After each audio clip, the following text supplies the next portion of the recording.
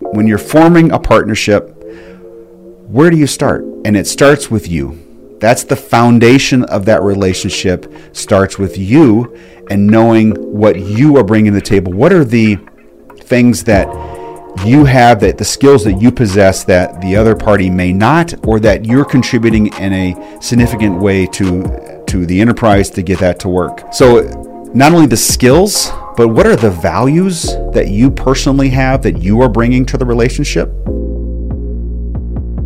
Well, hello and welcome to the J. Sterling Hughes Show, where we share the secrets and the strategies of how we are building a successful law practice. You know, over the past 9 years, we have grown from 0 attorneys to over 25 and doing over $15 million in revenue. And my purpose here is to document what's working and what's not working in our practice, with hopes that you can take that and you can recontextualize that in your practice and shorten your success curve. My name is Jeff Hughes, and today's episodes I'm talking all about partnerships, how to form them, how to select partners, and some cautions that along the way have been hard-won, hard-fought lessons that I've experienced. And in preparation for today's episode, I was thinking back over my career, and I've been involved from an ownership standpoint in 12 different businesses. And some of those have been solo, and some of those have been with partnerships. In fact, I've counted up 15 different partners that I've had in those businesses. And I'm grateful that I can look back, I can call every one of those individuals, they'll pick up the phone, they'll talk to me. So they all ended well, and some of them ended in a loss, some of them ended successfully, and some of them ended in a tie or a buyout or something along those lines. And so I'll first start with one of my experiences, and I'm going to go back to 2007, and I'm at dinner with a really close buddy of mine that him and I had went to the same college. In fact, he was everything at my school. We went to a small private school of about 4,000 students, and he was a student body president, great communicator. The ladies loved him, and just a great dude in every sense of the word. In fact, him and I and some other folks, we went to Europe together while we were both in grad school, and just had a great time, lifelong memorable experience that came out of that. And now here we are years later at dinner in Milwaukee, and we're talking about his opportunities before him, and I had just experienced my first level of success in business. And I had, before that, had some losses for sure. So finally I was there, and I was feeling bulletproof, kind of exuberant, full of confidence. And we were talking about an opportunity that he had. He was a published author in the medical world, and he had been noodling on an idea of starting an event business for continuing medical education for physicians.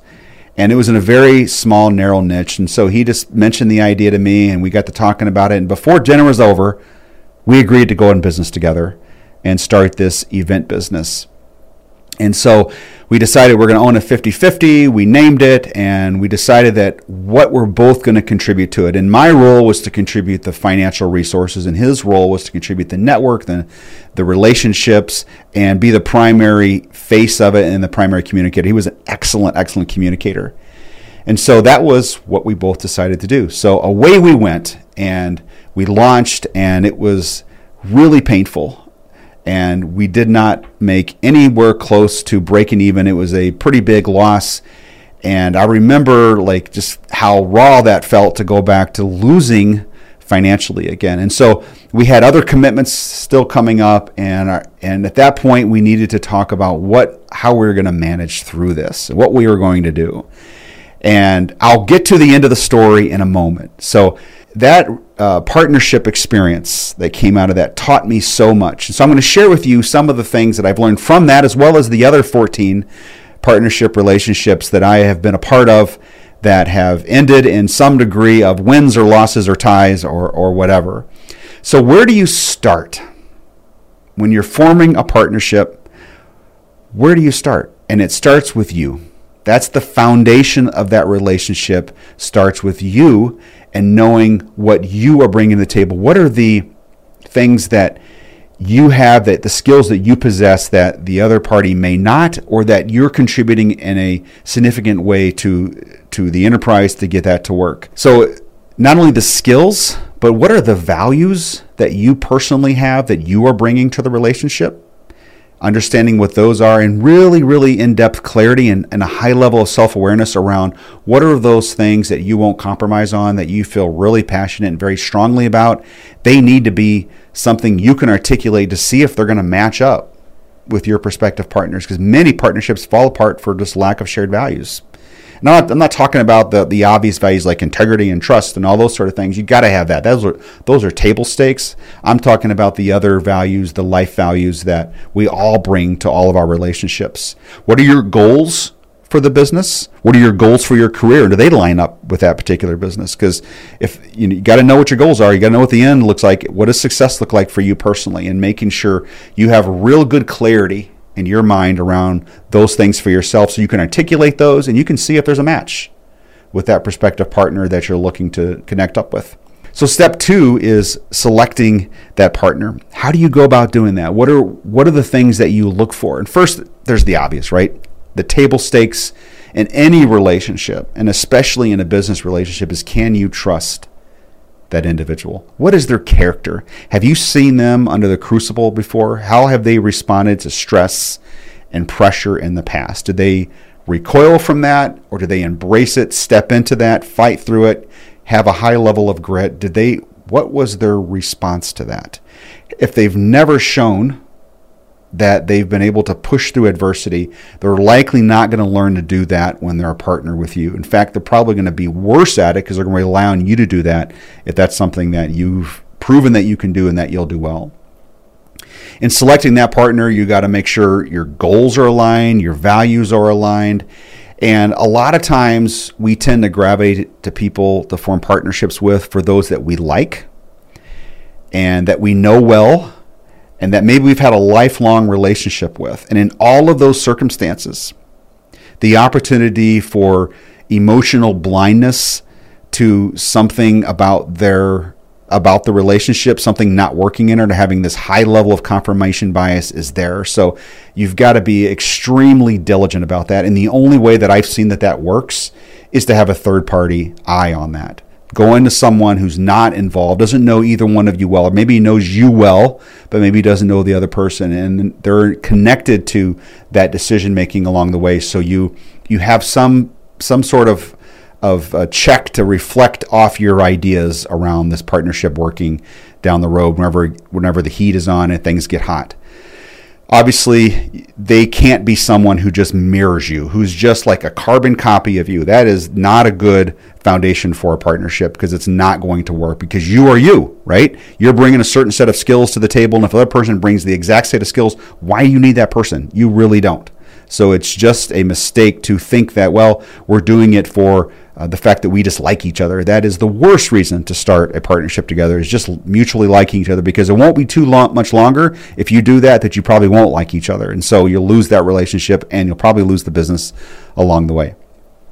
So in that selection process, practically speaking, I think there are 4 big key areas, big components to be alert to and to look for when matching up 2 people or more to form a partnership. So one would be time. Does one person have more time to contribute than the other? So if that could be a reason to form a partnership. The other person has a lot of time, you don't, or vice versa. Another one is money. One person is the money behind it, and the other person is the time. That certainly works, and there's lots of models out there for seeing how that works. It could be a combination of those. It could be someone's this is their full-time job, or maybe it's both of their full-time job, but one's contributing more money, and so there's a different distribution of the equity. It could be something like that.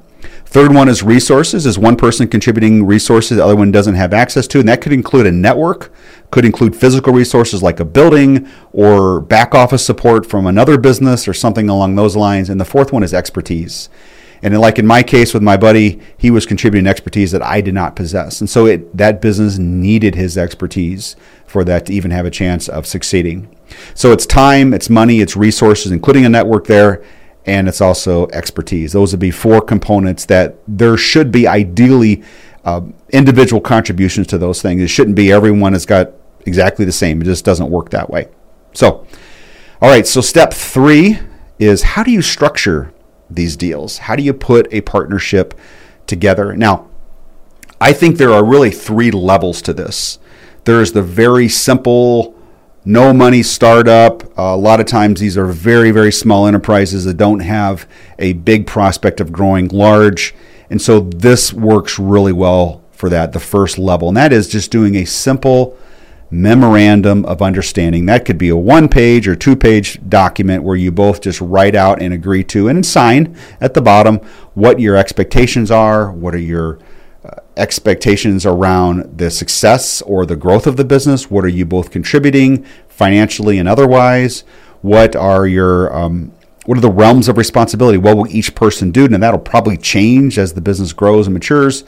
But all of those things around the relationship, the business, and what it needs, and how you're going to do that as best you can anticipate on the front end is really, really wise. And I've done this with quite a few of my businesses where we did not want to go out and spend a bunch of money putting something together formally for something we weren't even sure was going to be around for a long time and that we felt like we can come to later.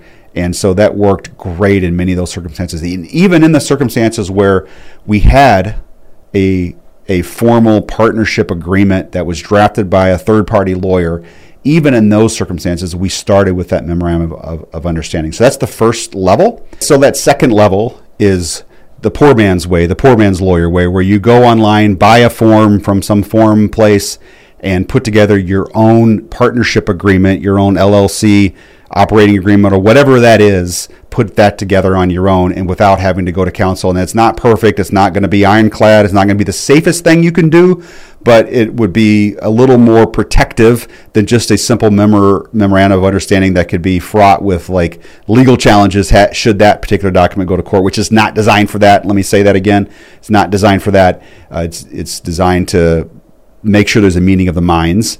But that's level 2, is to go and do your own operating agreement with the form. Third one is obviously the most protective, the best, but also the most expensive, and it could be out of reach for a lot of us in starting up a business. But if you can get it papered by a lawyer, formally done, arm's length transaction, and put that all together, that's certainly the way to go, especially if you believe that the business is going to grow to something substantial where there's real money involved in that enterprise in the long term. So that's the structure. It's how I've gone about structuring my businesses, and that has worked really well for me, those 3 things there, those 3 levels of going through it. All right, so just a couple cautions in conclusion here. I've mentioned this already, but don't go into business with someone for emotional support. You may love them. They may be great people and just fun to hang out with, but that doesn't mean they're going to make a good business partner. If you're doing it for emotional support or encouragement, you can get that from your mom. You can get that from somewhere else, okay? Don't do that because you need that in a partner. You can just start a business and still have the relationship and get encouragement from them that way. So if it's out of insecurity that you're going to go into some business with someone, that's the wrong reason. You're probably not going to see success, quite frankly, if you go that direction. Second caution is dividing the pie. And that usually starts in the beginning with how you distribute the equity, and those that contribute dollars, I view that as a little more important than those that just are contributing expertise and their network and their time and so forth. So if you're contributing dollars, you deserve more of the equity on the front end. That it just works out better that way. In fact, if I go back to the relationship with my friend, that him not having financial skin in the game, it changed his decision-making on the front end. It certainly did. And it wasn't negative. He didn't do anything remotely that was a breach of trust in any way, shape, or form, but it just caused him to think about the business a little bit differently. And if he'd had something financially in the game, I think we would have probably seen a tiny bit different result on the front end. Maybe not, but it was certainly a learning experience where not having skin in the game just changed it. Now, what I can say, and this supports the point, is that my buddy ultimately bought me out, and he paid me back everything that I put into it. He put his own capital into it, and he at that point took that thing to do very well with it, and it still runs today quite a few years later and doing its thing, and it's done very well under his stewardship and his leadership, and he has his own skin in the game, and he owns it 100%, and that's worked out very well. It just changed the nature of how he managed the business with his own skin in the game. So it's important, I think, financially, if you're putting money in, you deserve more upfront. Third caution, who you start with is almost never who you end with. So know that, regarding your best buddy that you're going into business with or your friend, you will likely not end with that person when that business winds down or is absorbed or whatever happens with it. You probably won't be with that same person. That's just the nature of the odds. And I've very rarely seen it work out that way where you stay together that whole time. If you can, that's certainly special, but it's also very rare and unique. If you can do, fourth one, if you can do a trial run, do that. If you can do a joint venture, do that first. You can test how the relationship is going to perform under pressure, how you're going to make decisions on the fly, how are you going to interact and engage with each other. So if you can try that, do that. If you're emotionally invested in that relationship, as I mentioned earlier, you're going to see confirmation bias. Get outside support. Reflect that from someone else. Have a mentor involved, an advisor that can help you both see through that, those connections, those relationships, get that to work. And also, if you can get really serious around understanding your intrinsic motivations, those require multiple conversations and making sure those motivations line up. And as you anticipate the future, any life changes that you both see or can see coming in for both of you, anticipate those, because those will adjust motivations along the way. So thinking those things through in the front end saves you lots of heartache and time on the back end. Maybe it prevents the relationship from even forming in a business context anyway, and that's a great thing if that never gets there, because it wouldn't have worked out over the long haul if it breaks up in the early stages. So that is something that I feel strongly about. Time is your friend. If you can wait weeks, do that. In my case, I made the decision to go forward in one dinner, one night, and I should have just given it even a few more days and thought it through a little bit more carefully than I did. And I didn't do that, and it didn't work out. I was probably wasn't the wisest use of my resources. I could have put that to work in a better way elsewhere, as could have my friend, I'm sure. So I hope that was helpful. Hope I added value to you sharing these experiences around partnerships as you look to form yours down the road. Thank you and have a great week.